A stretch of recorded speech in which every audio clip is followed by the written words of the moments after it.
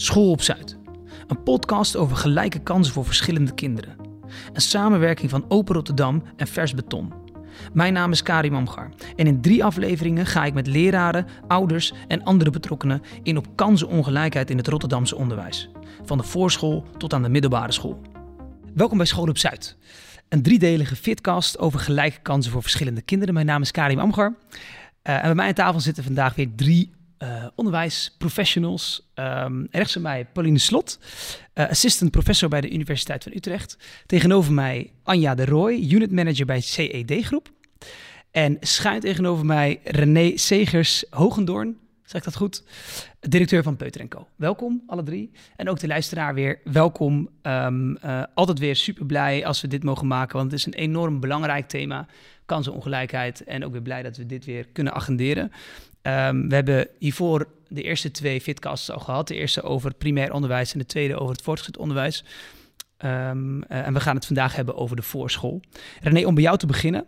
Jij bent ook raadslid voor het CDA, hè? In Rotterdam. Klopt. Hoe verhoudt zich dat tot jouw werk als directeur bij Peuter & Co? Niet. En dat is ook precies de bedoeling. Dus ik hou het helemaal gescheiden. Zelfs zover dat als het onderwerpen betreft die jeugd of onderwijs aangaan in mijn fractie met de deuren gesloten, ik niet meedoe aan de discussie of het gesprek daarover. Dus ik hou het volledig gescheiden. En dat moet ook wel, want ja, wij zijn 100% gemeentelijk gesubsidieerd.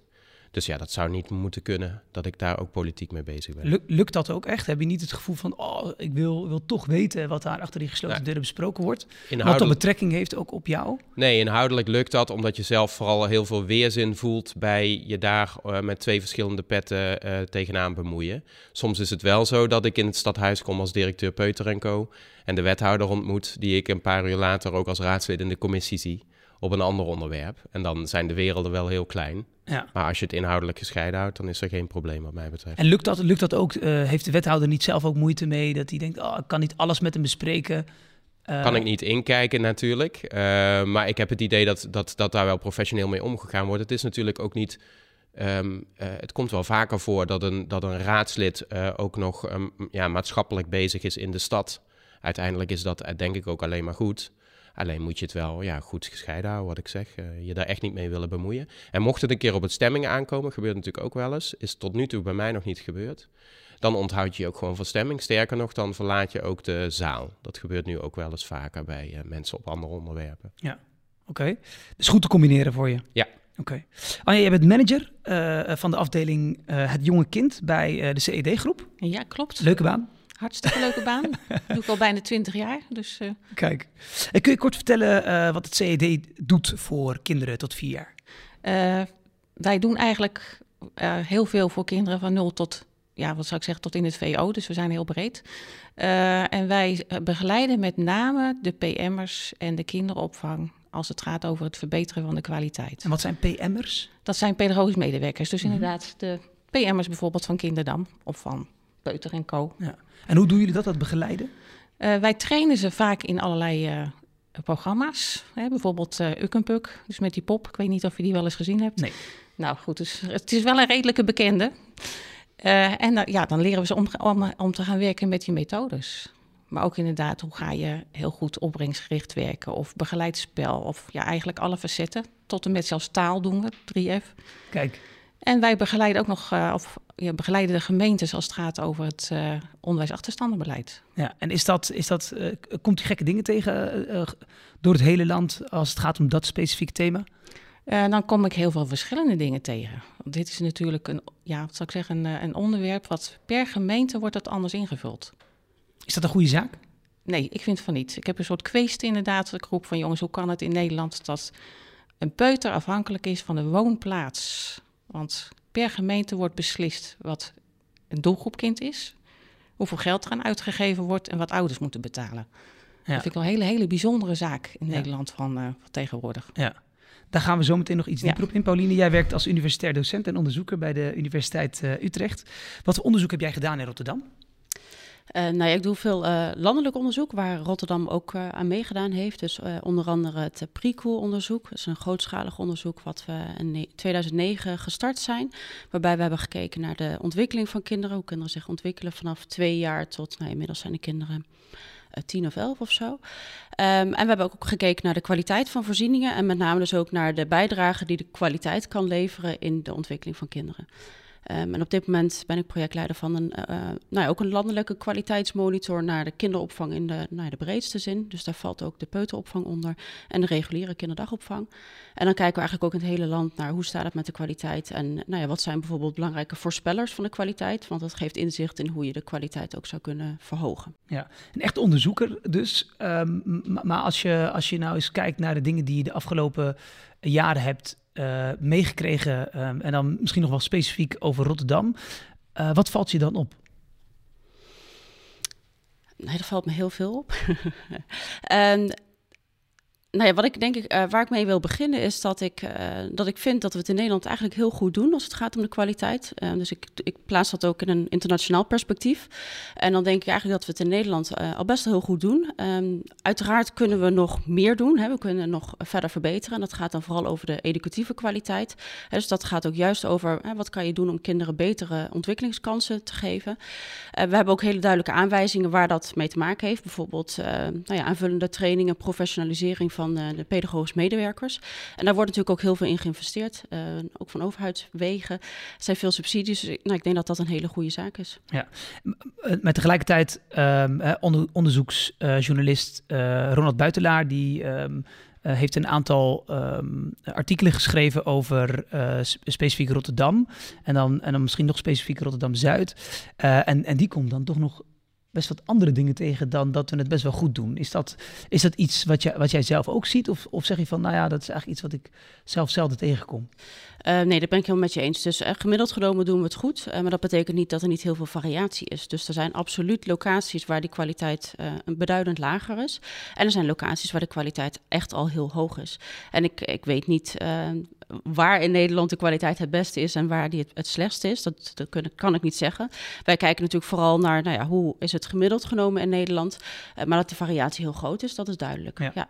Want in een rapport van de onderwijsinspectie uit 2019 staat dat Rotterdam ruim 15.000 2- en 3-jarige peuters telt. Dat zijn er best een hoop, hè? Volgens het Centrum voor Jeugd en Gezin komt ruim een derde in aanmerking voor extra uren spelen en leren. Eigenlijk iets wat jij net al benoemde, hè? De zogenoemde doelgroep peuters. René, wat zijn dit voor kinderen? Nou, het zijn kinderen met een taal- en of ontwikkelingsachterstand. Dus als je niks zou doen, niks zou bieden, ze met een grote achterstand eigenlijk al beginnen aan het basisonderwijs. Dat is eigenlijk de manier waarop wij ze in ieder geval definiëren. En met voorschoolse educatie probeer je dan dat naderende verschil zo klein mogelijk te maken. Dus ze zo goed mogelijk als 4-jarigen aan het basisonderwijs te laten beginnen. Hey, maar wat voor ontwikkelingsachterstanden praten we dan over? Nou, taal is de meest in het oog springende. Hè? Dus gewoon je simpelweg nog niet verstaanbaar kunnen maken. Maar ook dat thuis bijvoorbeeld er geen Nederlands wordt gesproken. En dus ook geen aanraking is met de taal die je wel nodig hebt om straks op school in Nederland in ieder geval succesvol te kunnen zijn. Maar ook wel ontwikkeling. Hè? We kennen ook wel voorbeelden en dat zit vaak ook in de cultuur. Waarom loopt uw kind nog niet? Die zit in de buggy, want hij loopt nog niet. Ja, maar als je hem nooit uit de buggy haalt, dan gaat hij ook nooit lopen. Hè? Waarom praat je niet tegen je kind? Ja, omdat hij nog niet kan praten. Ja, maar als jij niet gaat praten, dan gaat je kind ook niet praten, weet je wel? Dus het zit ook echt wel heel erg in de ontwikkeling. Maar je zegt het is ook een cultuurding. Is het dan iets wat specifiek bij een bepaalde cultuur of bepaalde culturen meer voorkomt dan bij een ander? Nou, je kunt het niet zo pinpointen. Sowieso hebben we in Rotterdam natuurlijk tientallen verschillende culturen bij elkaar. Maar wat je wel ziet is dat gericht zijn op de ontwikkeling van je kind. En zonder daar nou een goed of fout aan te plakken, dat is gewoon heel verschillend. En de manier waarop wij in Nederland gewend zijn om kinderen ook uiteindelijk aan onderwijs te laten beginnen, daar zijn wel bepaalde dingen voor nodig. En de voorbeelden die ik net noem zijn dan heel bazaal. En als dat niet overal normaal gevonden wordt, dan kan je wel echt een ontwikkelingsachterstand hebben. Ik denk ook dat het heel erg zit aan die sociale-economische achtergrond van mensen. Vaak heeft dat natuurlijk. Dat dat een grotere rol speelt dan cultuur bijvoorbeeld? Dat denk ik wel, ja. Ja, want Paulien, jij hebt natuurlijk ook onderzoek gedaan naar dit soort zaken. Hoe verklaar je die achterstanden?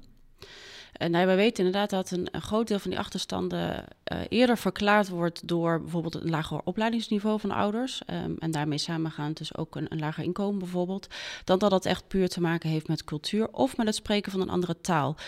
Dat is natuurlijk een ingewikkelde kwestie. Hè? Je kan je voorstellen dat als je als kind opgroeit in een thuissituatie waarin je geen Nederlands spreekt, dat je minder Nederlands spreekt dan een kind dat thuis wel Nederlands spreekt.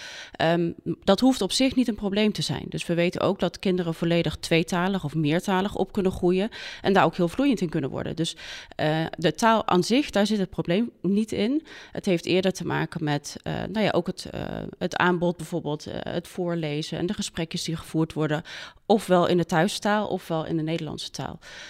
Maar ik kan me tegelijkertijd ook wel voorstellen... Sorry, René? Nou, ik wilde daarop aanvullen. Je merkt ook dat heel veel ouders zijn gewoon heel erg blij als je dat aanbod doet. Hè?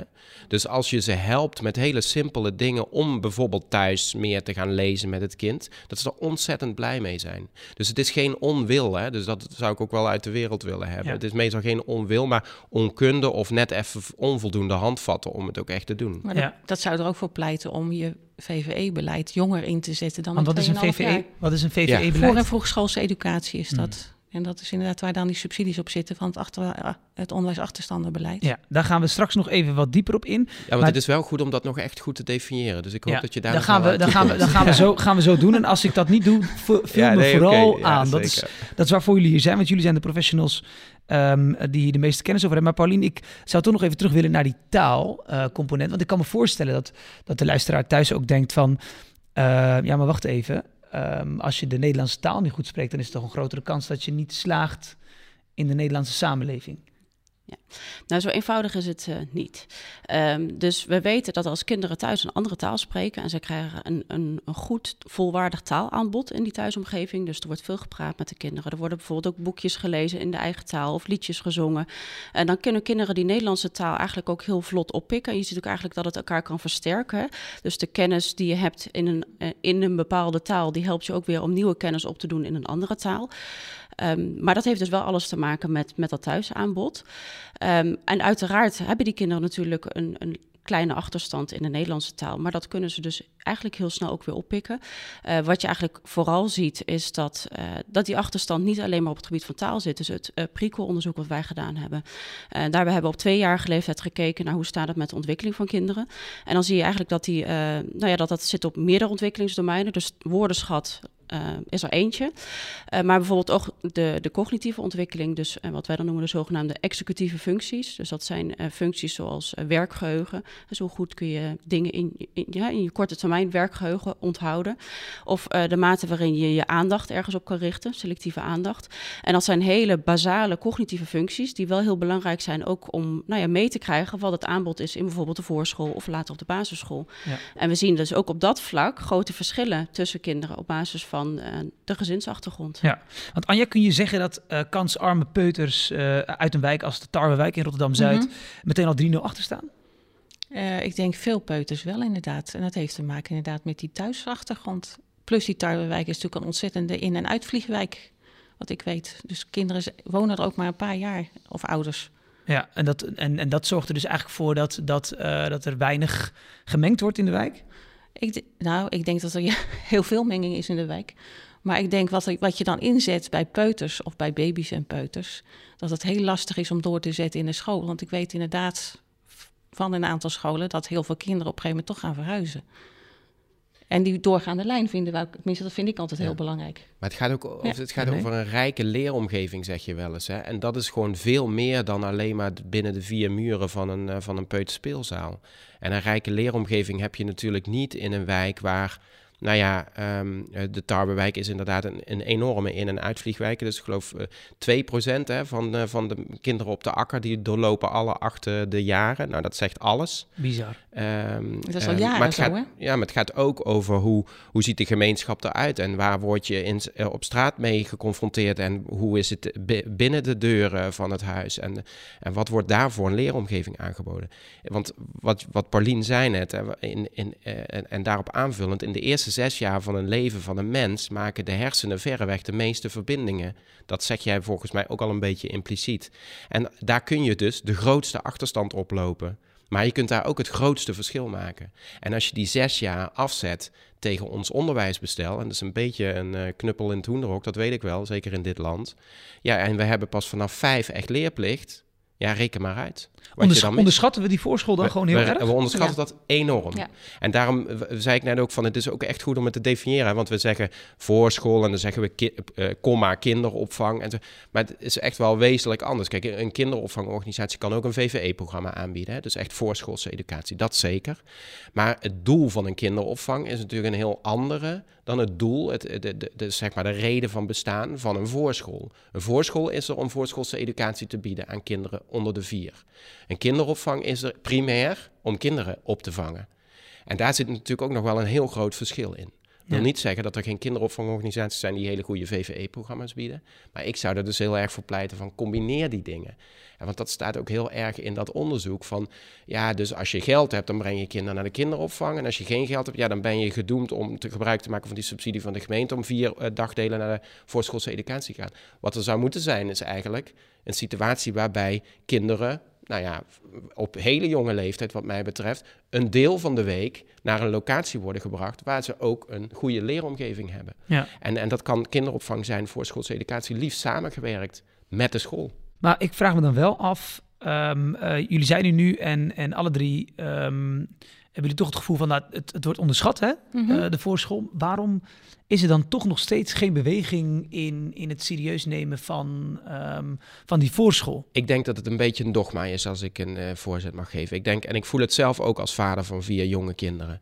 Er zit in Nederland nog heel erg het gevoel, en dat snap ik dus voor een groot deel, je kinderen voordat ze kleuter zijn een deel van de week wegbrengen. Daar zit een soort van, dat is een klein beetje een dogma. Want dat wordt gezien als ik breng mijn kinderen weg om door te gaan met het leven wat ik had voordat ik kinderen had. Maar we zouden, met alle kennis die we hebben, er iets anders naar moeten gaan kijken. En niet als een plek waar je je kinderen wegbrengt om er vanaf te zijn om te kunnen gaan werken. Maar een plek waar je je kinderen leert om de eerste stappen te zetten in het leven. Aanvullend aan dat wat je thuis doet. Paulien, waarom denk jij als onderzoeker, heb je natuurlijk veel mensen gesproken.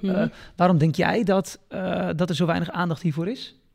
Nou, ik ben het niet helemaal met je eens. Ik denk eigenlijk dat er heel veel aandacht voor is. En ik denk ook dat er in toenemende mate aandacht is voor het belang van die eerste jaren en het belang van hoge kwaliteit.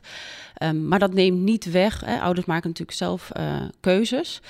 Die passen bij wat zij goed vinden en wat past ook bij hun eigen levenskeuzes. En wat jij zegt, dat volg ik wel een beetje. Ik denk inderdaad dat er wel een soort van cultuuromslag moet komen in ons denken over die eerste paar jaar en dus de rol die kinderopvang, peuteropvang, voorschoolse educatie. Ik denk dat het allemaal belangrijk is voor alle kinderen, ongeacht of je wel of geen doelgroepkind bent. Maar ik denk dat het een toegevoegde waarde kan hebben en dat het inderdaad een manier is voor kinderen om al op jonge leeftijd een eerste kennismaking te maken met de samenleving, met de maatschappij. Maar Paulien, je zegt misschien wel terecht, hè? Het wordt wel vrij serieus genomen. Maar de ouders die ik spreek, die hebben eigenlijk totaal niet de kennis die René net schetst over dat je zoveel kunt winnen in die eerste jaren, maar tegelijkertijd ook zoveel kunt verliezen in die eerste jaren. Wordt meer gezien als een kind gaat leren spelen en kennen de waarde van dat spelen dan nog niet. Waarom zit dat nog niet bij de ouders? Ja. Dus ik denk inderdaad dat het bij de beroepsgroep dat die waarde er zeker is. Bij de ouders minder, dat ben ik wel met je eens. Waar zit hem dat in? Ik denk dat we nog beter met z'n allen moeten uitdragen dat die eerste jaren ontzettend belangrijk zijn. Het voorbeeld wat jij net noemde van een kind dat inderdaad een achterstand heeft of het risico op een achterstand en daarmee aan de basisschoolperiode begint. Nou, we weten uit onderzoek dat dat zo is. We weten ook dat deelnemen aan hoge kwaliteit van voorschoolse educatie die achterstand met de helft kan verminderen tussen de leeftijd van 2 en 5 jaar. Er zijn gewoon onderzoeksresultaten die dat laten zien. Dus die evidentie die is er wel. Ik denk inderdaad dat het belangrijk is dat we dat nog beter ook naar ouders toe communiceren. Maar ik kan me voorstellen dat voor sommige ouders een mogelijke drempel ook kan zijn dat dat het aanbod wat gedaan wordt in voorschoolse educatie of in de kinderopvang, dat misschien niet helemaal aansluit bij de ideeën die zij hebben van wat belangrijk is voor jonge kinderen. Dus ik denk dat we nog meer met elkaar ook het gesprek aan moeten gaan. En wat jij zegt van het belang van spelen, dat wordt nog niet door alle ouders onderschreven. Dus misschien is het ook belangrijk dat we met elkaar in gesprek blijven gaan. Bewustwording komen. Waarom dat belangrijk is en wat dat doet met de ontwikkeling van kinderen. Maar ik denk ook dat het voor ouders een ondoorzichtig stelsel is. Dat is het voor ons vaak ook. En wat bedoel je daarmee? Nou, ik denk wat René net al zei, van de kinderopvang is eigenlijk een arbeidsvoorziening. En peuteropvang werd gezien als educatieve voorziening. Maar goed, de hele sector valt ook onder verschillende ministeries. Dat hele VVE-deel valt onder OCW, onderwijs. Gewone kinderopvang onder sociale zaken. En dan heb je ook nog een stukje armoedebeleid dat veel gemeentes gebruiken. Dat is dan VWS. Dus het zijn ook je hebt steeds afstemming nodig tussen allerlei ministeries. En dat maakt het dan extra ingewikkeld? Ik vind dat het heel ingewikkeld is, ja. Dan krijg je een soort potjesfinanciering. Ja. Ouders betalen normaal gesproken een inkomensafhankelijke bijdrage voor de opvang van hun kind. Maar met een indicatie van het Centrum voor Jeugd en Gezin hoeven ze niets te betalen. In de praktijk brengen ouders die het kunnen betalen hun kind naar de kinderopvang. Ouders die dat niet kunnen, wat jij net ook zei, zo'n indicatie hebben, brengen de kinderen naar de peuterschool. René, welke afweging zie je dat ouders maken bij hun keuze voor de opvang? Nou ja, zeg maar de ouders die kinderopvang nodig hebben, dus vanuit de arbeidsvoorziening, mooi woord eigenlijk. Die jij net, dat voorbeeld dat je net schetste. Ja, die kijken, en dat vind ik ook logisch, simpelweg naar het praktische. Van, nou ja, deze dagdelen of deze dagen heb ik opvang nodig. En nou ja, waar kan ik terecht? Ik wil niet dat mijn kind, en dat is natuurlijk ook bekend, heel veel verschillende gezichten ziet. Want dan is het ook een rondreizend circus en dat is ook niet goed voor kinderen.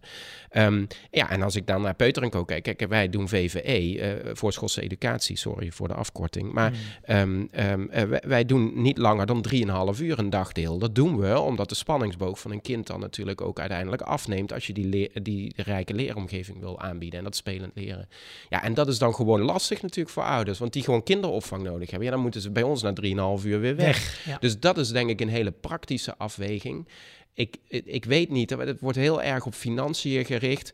Ik weet niet zo of dat nou de key, het key verschil is. Want ik denk echt dat je ouders met kinderopvang heel goed kunt uitleggen van, hier bij deze voorschoolse educatie krijgt jouw kind een goed programma, educatief, voorbereidend op de kleuterschool. Nou, ik denk dat als je die zin uitspreekt, dat 9 van de 10 ouders zeggen van, nou wil ik dat mijn kind daar ook een deel van de tijd naartoe gaat. Dus is de onwetendheid speelt daarin een grote rol? Ja, ik denk onwetendheid en inderdaad versnipperdheid.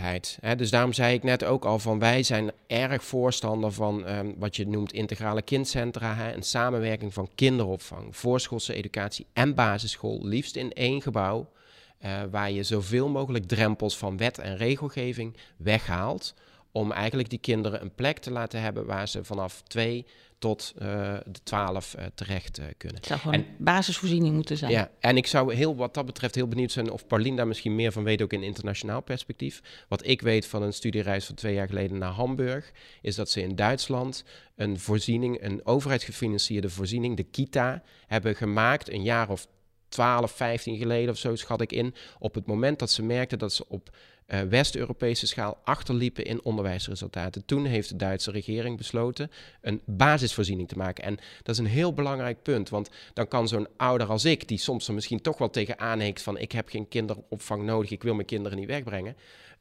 Je biedt gewoon 5 dagen in de week, van 8 weken oud tot 6, want dan begint de Grundschule in Duitsland, bied je gewoon een overheidsgefinancierde omgeving aan. En dan kun je een kind 2 dagdelen naartoe brengen en ook 10. We gaan zo over naar die basisvoorziening. Want jij hebt ook internationale studie gedaan, inderdaad. Ja. Maar toch nog even terug naar die scheiding. Hè? Deze scheiding van peuters die naar de kinderopvang en de peuterschool gaan, zorgt er dus ook voor dat kinderen niet of nauwelijks met elkaar in aanraking komen. Dus dat eigenlijk kun je zeggen dat die kansarme en die kansrijke kinderen in de praktijk dus niet mengen. Paulien, zou het samenbrengen van kinderen met verschillende achtergronden helpen bij het terugdringen van die kansenongelijkheid? Nou, dat is eigenlijk een hele ingewikkelde kwestie. En dat ligt er een beetje aan hoe je er naar kijkt. En dat heeft ermee te maken dat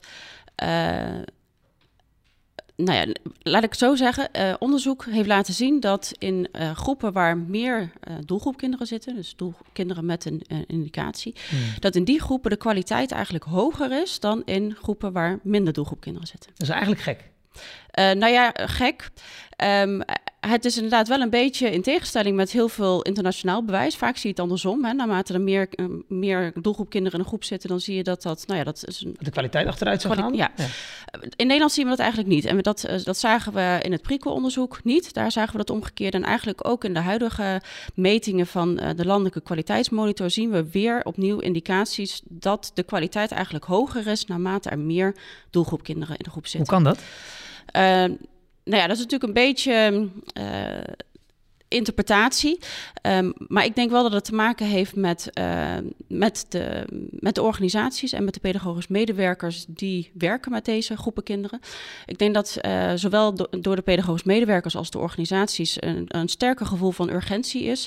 We willen het beste voor deze kinderen en daar willen we ons maximaal voor inzetten.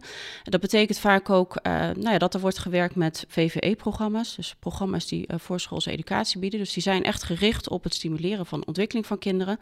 Dat is ingebed ook in een organisatie waarin veel aandacht is voor professionalisering. Dus er is heel veel bewustzijn van de urgentie van de problematiek en ook echt de wil om daar iets aan te veranderen. Dus er is ook gewoon, zeg even kort door de bocht, beter personeel? Dat ligt eraan hoe je beter definieert. Ja. Dus ik zou eigenlijk niet... hoe jij het net definieerde. Dus dat er meer intrinsieke motivatie is om die kinderen te helpen en dat soort zaken meer. Zo klassificeer ik even beter personeel. Misschien wel door de omstandigheden verplicht om beter te zijn. Ja, en beter georganiseerd, denk ik ook. Ik zou inderdaad eerder willen insteken op het... ik denk eerder dat we moeten insteken op het element van die organisaties. Dat die organisaties... Anja, hoe zie jij dat? Want jij bent ook een opleider voor dit soort personeel. Ja, ik denk inderdaad dat die PM'ers inderdaad wel beter opgeleid zijn, maar die hele organisatie is er beter op ingericht. Want daar gaat het eigenlijk om. Als je het echt wil borgen en je wil zorgen dat die kwaliteit nog beter wordt, moet je zorgen dat het helemaal in die organisatie zit. Dus inderdaad met pedagogisch coaches, met hele goede aansturing, dat mensen inderdaad in de praktijk ook gecoacht gaan worden. En dat moet je blijven doen. Maar ik vind die organisaties heel belangrijk. Ik moet dan toch ook denken aan... er zijn bijvoorbeeld ook heel veel scholen in ik zeg even, achterstandswijken of focuswijken, hoe je het noemen wil. Die doen het beter dan, zeg even de wijken. Klopt. Met name het middenklasse. En dan vraag ik door, hoe komt dat dan? En dan kreeg ik als antwoord van iemand, ja, dat komt ook omdat er gewoon veel meer geld beschikbaar is. Dus er kunnen van die robotjes gekocht worden waar kinderen mee kunnen spelen en interactie mee kunnen hebben. En dat hebben andere scholen niet. Is dat iets wat je herkent? Nou, niet als het gaat over dat soort middelen. Ik vind het gaat echt over de vaardigheden van de professionals en die professionele organisatie. Die maken wat mij betreft het verschil. Maar goed, ik weet niet hoe onderzoek... René, ik kan me voorstellen dat je dan als... Zeg even, beter personeel moeten we dan misschien niet zeggen, maar zeg even intrinsiek gemotiveerd, noem maar op, de vaardigheden om daarin te kunnen werken, in dit soort wijken te kunnen werken. Dat je ook kan denken van na een poosje met moeilijke kinderen gewerkt hebben, die niet willen lopen, die de boel misschien wel, om even het stuk van Ronald Buitelaar aan te halen, te terroriseren soms in het klaslokaal. Dat je denkt als PM'er of ik ga ergens anders werken. Ik ga in een wat makkelijkere wijk werken. Ja, dat delen is er ook wel. Maar ik merk in ons aannamebeleid, we hebben ongeveer 300 mensen. Merk ik gewoon dat twee dingen belangrijk zijn voor mensen om te kiezen voor ons. En dat is 1, je maakt het grootste verschil. Dus dat is die intrinsieke motivatie. Het is gewoon heel duidelijk dat je het grootste verschil maakt op deze plek. En 2 is ook als je kwaliteit toevoegt aan je organisatie. Dus wij hebben bijvoorbeeld ervoor gekozen binnen de bandbreedte die we hebben. Want nogmaals, we zijn 100% gesubsidieerd. Om niet minimaal aan de voorwaarden van kwaliteit te doen, maar zo maximaal mogelijk. Dus wij hebben een hbo'er en een mbo'er op de groep. En een VVE-coach. En eigenlijk is het of-of. Dus je moet of een combinatie mbo-hbo hebben, of mbo'ers op de groep en een coach. Hoe kan het zijn dat... En dat is kwaliteit toevoegen. En dat zorgt ervoor, dan maak ik mijn zin af, en dat is de tweede reden waarom dat personeel voor ons kiest. Dat zorgt ervoor dat je in onze organisatie ook nog kan groeien.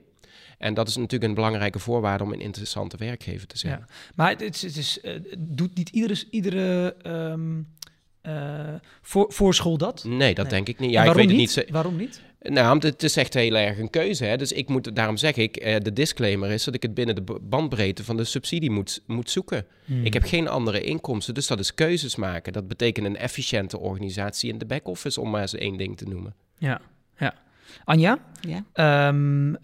als je dit zo hoort, hbo's voor de klas, is dat niet iets wat we in Nederland moeten hebben voor de groep? Ja, ik vind die mix altijd een hele mooie. Want kijk, het was van oorsprong natuurlijk een mbo-beroep.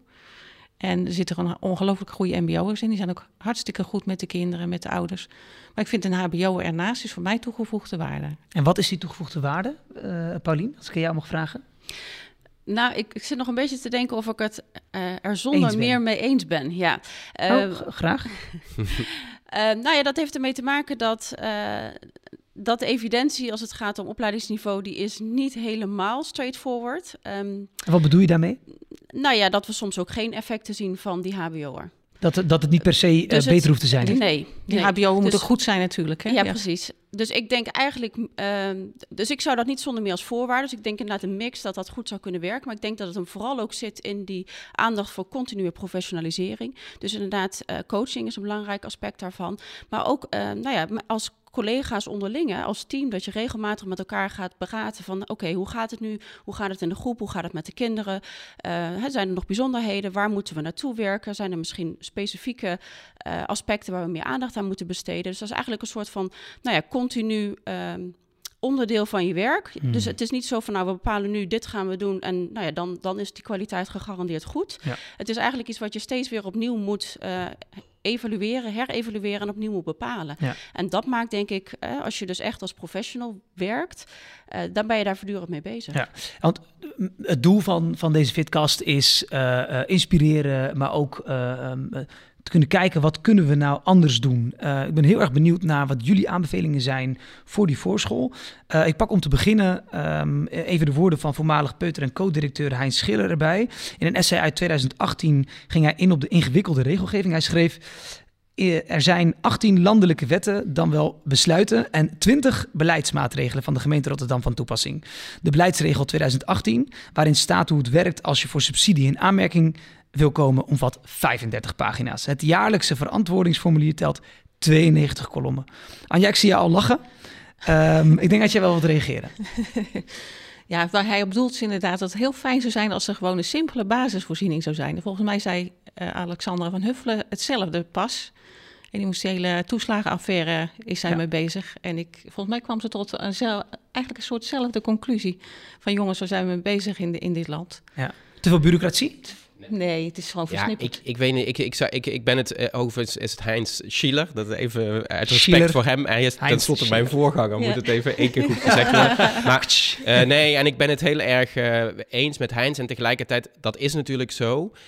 Maar bureaucratie en overlappende regelgeving, dat ontstaat op het moment dat je geen heldere keuze maakt. En dat is volgens mij wat we moeten belichten, want we kunnen in Nederland op ieder proces wel zeggen dat er veel bureaucratie is. En dat is omdat ons landje heel veel dicht regelt. Maar als je geen hele heldere keuze maakt, dat is natuurlijk met toeslagen net zo. Ja, dan krijg je een circus aan regels.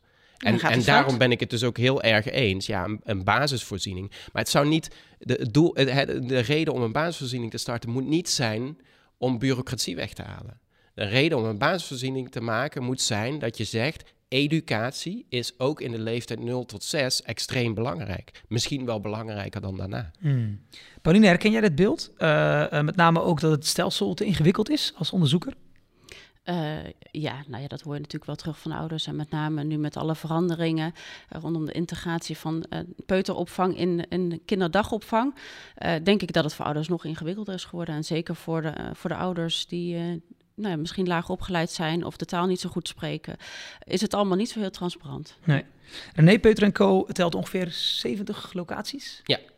Een deel daarvan is ondergebracht bij basisscholen. Ja, het grootste deel, bijna allemaal. Grootste deel. Ja. Is het de oplossing om kansongelijkheid tegen te gaan? Nou, niet de oplossing, maar het is een van de middelen die je kan inzetten. Kijk, en waarom? Waarom is dat een middel om het tegen te gaan? Wat ik net zei, een kind heeft die rijke leeromgeving nodig. En als je die omgeving op een redelijk stabiele plek kunt brengen in de wijk, basisonderwijs is natuurlijk ook nog vaak wijkgebonden, gelukkig ook maar, dan maak je het voor kinderen eigenlijk veel... Ja, dan hebben ze bij wijze van spreken niet eens door dat ze van de laatste peuterleeftijd naar de eerste kleutergroep gaan of van de laatste kleutergroep naar groep 3. Het wordt natuurlijk steeds ietsjes schoolser, maar de overdracht is dan warm inderdaad. De gezichten zijn bekend, de methodes zijn hetzelfde, de manier van aansturing is hetzelfde en professionalisering in de organisatie. Dus maximale samenwerking zoeken met scholen is echt voor ons een doel op zich. Ja, maar tegelijkertijd, ik heb bijvoorbeeld mijn kleine ook ingeschreven, aangesloten bij een basisschool. Alleen niet nadenkend of ik nou wil dat ze naar die specifieke basisschool wil gaan. Omdat ik die kennis helemaal nog niet had die jij bijvoorbeeld mij nu biedt. Dat is bij mij pas later gekomen. Ik heb een serie gemaakt over kansongelijkheid voor de NTR. En daarbij ben ik dus gaan onderzoeken welke basisschool voor mijn dochter het beste is. Of ook hoe ze is, et cetera. Ben ik bij een totaal andere basisschool terechtgekomen. Mm-hmm. Dus nou is die overdracht wat minder warm. Moeten we niet veel vroeger beginnen met het bewust maken van ouders dat als ze eenmaal kiezen voor een voorschool, dat het ook aansluitend de basisschool, dat het beter is om het gelijk aansluitend aan de basisschool te doen? Ja, een bewuste keuze natuurlijk voor waar je je kinderen naartoe brengt om de basisschool te doen, lijkt me sowieso heel goed. Dat vraagt ook iets van scholen, hè? Dus een verhaal wat wij hier nu houden over voorschoolse leeftijd, je zou hopen dat de meeste schooldirecteuren dat ook kunnen houden. Hè? En dan kan je ook een wervend verhaal houden naar ouders. Maar ik zou nog steeds toch daarvoor nog zeggen, ik zou erg voor pleiten dat het basisonderwijs en dus ook de voorschool zoveel mogelijk in de wijk plaatsvindt. Op de plek waar je ook thuis hoort. En natuurlijk heb je het dan over ook die aanlandplekken en zo en mensen die dan maar heel kort blijven, maar dan nog wijkgebonden, gekoppeld aan de omgeving, ook om die school heen. Ja. Anja? We hebben het nu al een aantal keer gehad over die basisvoorzieningen. Hij is een paar keer gevallen. Is het tijd voor een publiek gefinancierde kinderopvang? Oftewel dus die basisvoorziening die net zo toegankelijk is voor de basisscholen? Dat zou ik heel graag willen, maar ik denk dat daar nog een hele grote hobbel zit. Omdat die kinderopvang natuurlijk ergens in, 2005, 2006 commercieel is geworden. En dat is gewoon een hele lastig. Ik denk, hoe krijg je dat weer terug in het hok? Ik zeg het even heel oneerbiedig. Nou ja, jullie zijn 100% gesubsidieerd, hè? Om te beginnen zou ik zeggen, noem het geen publiek gefinancierde kinderopvang. Want precies die term kinderopvang, dat betekent, wij vangen jullie kinderen op. Nee, wat het doel moet zijn, nogmaals, is voorschoolse educatie. Ja. En dat heel belangrijk is, juist in die eerste 6 jaar. En ik weet niet, Pauline, of jij wat weet van de Duitse resultaten of hoe dat Duitse stelsel in elkaar zit. Maar ik zou heel benieuwd zijn wat ondertussen na ruim 10 jaar de resultaten in Duitsland zijn. Ja, of de Belgen wil ik ook wel weten. Hoe gaat het in de andere landen? Nou, eigenlijk is de kwaliteit in Duitsland, voor zover ik weet, en ook België, is niet hoger, zelfs misschien echt wel lager dan in Nederland. En in ieder geval in Duitsland weet ik dat die segregatie daar ook heel erg een rol speelt. Maar daarin zie je dat het wel samengaat met lagere kwaliteit. Dus daar zie je wel dat in groepen waar grotere concentraties van doelgroepkinderen zijn, dat die kwaliteit lager is. Dus in die zin denk ik, is ons Nederlandse stelsel zo gek nog niet als je kijkt naar wat de uitkomsten zijn voor kinderen. Dus het is een heel ingewikkeld stelsel, ja. Het kan misschien makkelijker, ja. En tegelijkertijd denk ik wel dat de manier waarop wij nu toch heel doelgericht inzetten op educatie voor de kinderen die het hardste nodig hebben, dat heeft tot nu toe wel resultaat. Ja. Dus het leidt er wel toe dat we en hogere kwaliteit kunnen bieden en dat het ook echt effect heeft op de ontwikkeling van kinderen. Ja. En het risico is denk ik toch een beetje, als dat één voorziening gaat worden, dat misschien dus niet meer betekent dat die kinderen die het hardste nodig hebben ook de beste kwaliteit geboden wordt. En als je het dan vergelijkt met het basisonderwijs, want dan zit je natuurlijk hetzelfde. Dan heb je niet zo'n gespleten stelsel. Mm-hmm. En daar wordt inderdaad, dan kijk je inderdaad hoe die kinderen die het slechts presteren, worden ook gewoon extra gestimuleerd als het goed is in die groepen. Dus met andere woorden, dus we zien dat bijvoorbeeld, wat ik net aankaartte, basisscholen in sommige focuswijken doen het bovengemiddeld goed. Bijvoorbeeld is een basisschool in Kanaaleiland die scoort excellent. Maar tegelijkertijd zou je denken, als je het schoolplein overloopt, denk je, wauw, dat is heel bizar. als we eigenlijk niet opgaan dan, dat je zegt, als we het volledig zouden financieren, dat verdwijnt, dat ze beter presteren in kansarmere wijken. Ja. Nou ja, wat we dus eigenlijk een beetje zien in de huidige situatie is dat er in het veld verschillende soorten organisaties actief zijn. Daar hebben we op basis van onderzoeksdata verschillende analyses naar gedaan. En wat je eigenlijk gewoon ziet is dat organisaties zich op verschillende manieren profileren. En dat heeft ook verschillende resultaten. Verschillende resultaten in termen van de kwaliteit die ze bieden. En de organisatie die zich eigenlijk het best manifesteert, dat is een organisatie die zich heel sterk maatschappelijk geëngageerd naar buiten brengt. Die sterk inzet op professionalisering, die heel sterk gericht is op die kansengelijkheid bevorderen. En dat zijn wel de organisaties die dus ook betere kwaliteit bieden. En dat zijn niet per definitie altijd de publieke not-for-profit organisaties. Ja, dat geloof ik. Ja. Dus het is niet zo zwart-wit, denk ik. En ik denk dat we dus een beetje moeten uitkijken voor de makkelijke oplossing. Als het maar publiek gefinancierd is, dan zijn we er. Want ik denk niet dat dat de realiteit is. En is het dan niet, om maar eventjes wat in het midden te droppen, is het dan niet een idee om en een basisvoorziening te doen en tegelijkertijd te kijken naar hoe het gaat in die focuswijken, net als bij basisscholen, en die dan toch nog extra te helpen? Is dat niet een beter idee? Ja, ik vind het wel inderdaad een hele waardevolle toevoeging van Paulien. Want het is inderdaad, je zou inderdaad niet willen dat wij hier roepen van de heilige graal is een landelijk publiek gefinancierde basisvoorziening. En dan zijn we er. Dus dat vind ik wel een hele waardevolle toevoeging. Ik denk, ik zou nog steeds zeggen van, kijk, de middelen die je ervoor inzet, laat daar uiteindelijk ook de politiek over gaan en alle mensen die er verstand van hebben, ministeries samenwerken met de wetenschap, alles wat we weten, ook in internationaal perspectief. Maar ga vooral werken aan de andere focus. En dan moet je dus af van die dingen die nu nog wat dogmatisch zijn. Moet je misschien ook af van de term kinderopvang. En moet je dus veel meer focussen op die ontwikkeling van kinderen in de eerste 6 jaar. En dan volgt een stelsel, of dat nou landelijk is of niet, met de beste voorwaarden, volgt dan vanzelf. Ja, oké.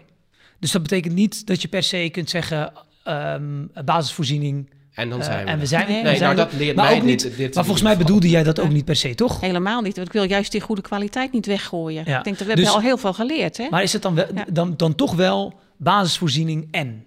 Dus ik denk die indicatie is nog steeds natuurlijk wel heel belangrijk. Ook al wordt die inderdaad in iedere plaats weer anders gegeven. Maar goed, weet je, een beetje autonomie van CEG's is misschien ook niet zo gek. Als de grosso modo de lijnen waarlangs je denkt maar hetzelfde zijn. Ja. Extra inzet voor kinderen met een taal- en ontwikkelingsachterstand lijkt me sowieso evident in ieder stelsel. Ja. Dus basisvoorziening en we hebben het over veel meer bewustwording bij ouders als het gaat om hoe belangrijk die voorschool is. En bij politiek. En politiek enorm betrekken. Ja. Wij gaan de politiek wakker schudden. En ik hoop dat ze meekijken, meeluisteren en dan gaan we ze in beweging krijgen.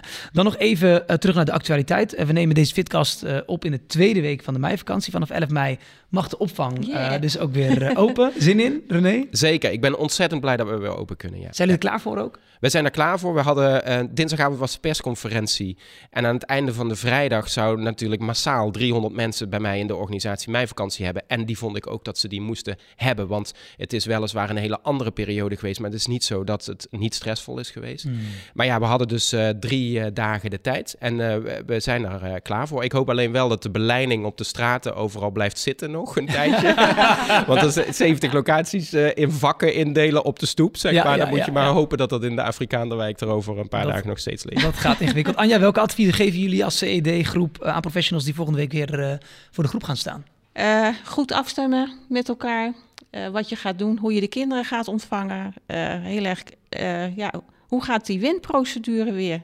Met elkaar, inderdaad. Ik denk collega's onder elkaar, die hebben elkaar ook een poos niet gezien. Of maar een stuk gezien hè, met die noodopvang. Ja. Hoe ga je met die kinderen? Hoe ontvangen die kinderen van die ouders? We kregen al vragen van, mogen we ze dan zo aanpakken? Heel fysiek. Ja. Wat mag fysiek? En wat geef je dan als advies? Mag het wel of mag het niet? Doe je wat? Nou, afstand houden? Wij zeggen liever niet, maar je kan het niet voorkomen als een kindje natuurlijk niet... Of die afgerend komt of gevallen is. Kan het niet helemaal voorkomen. Nee.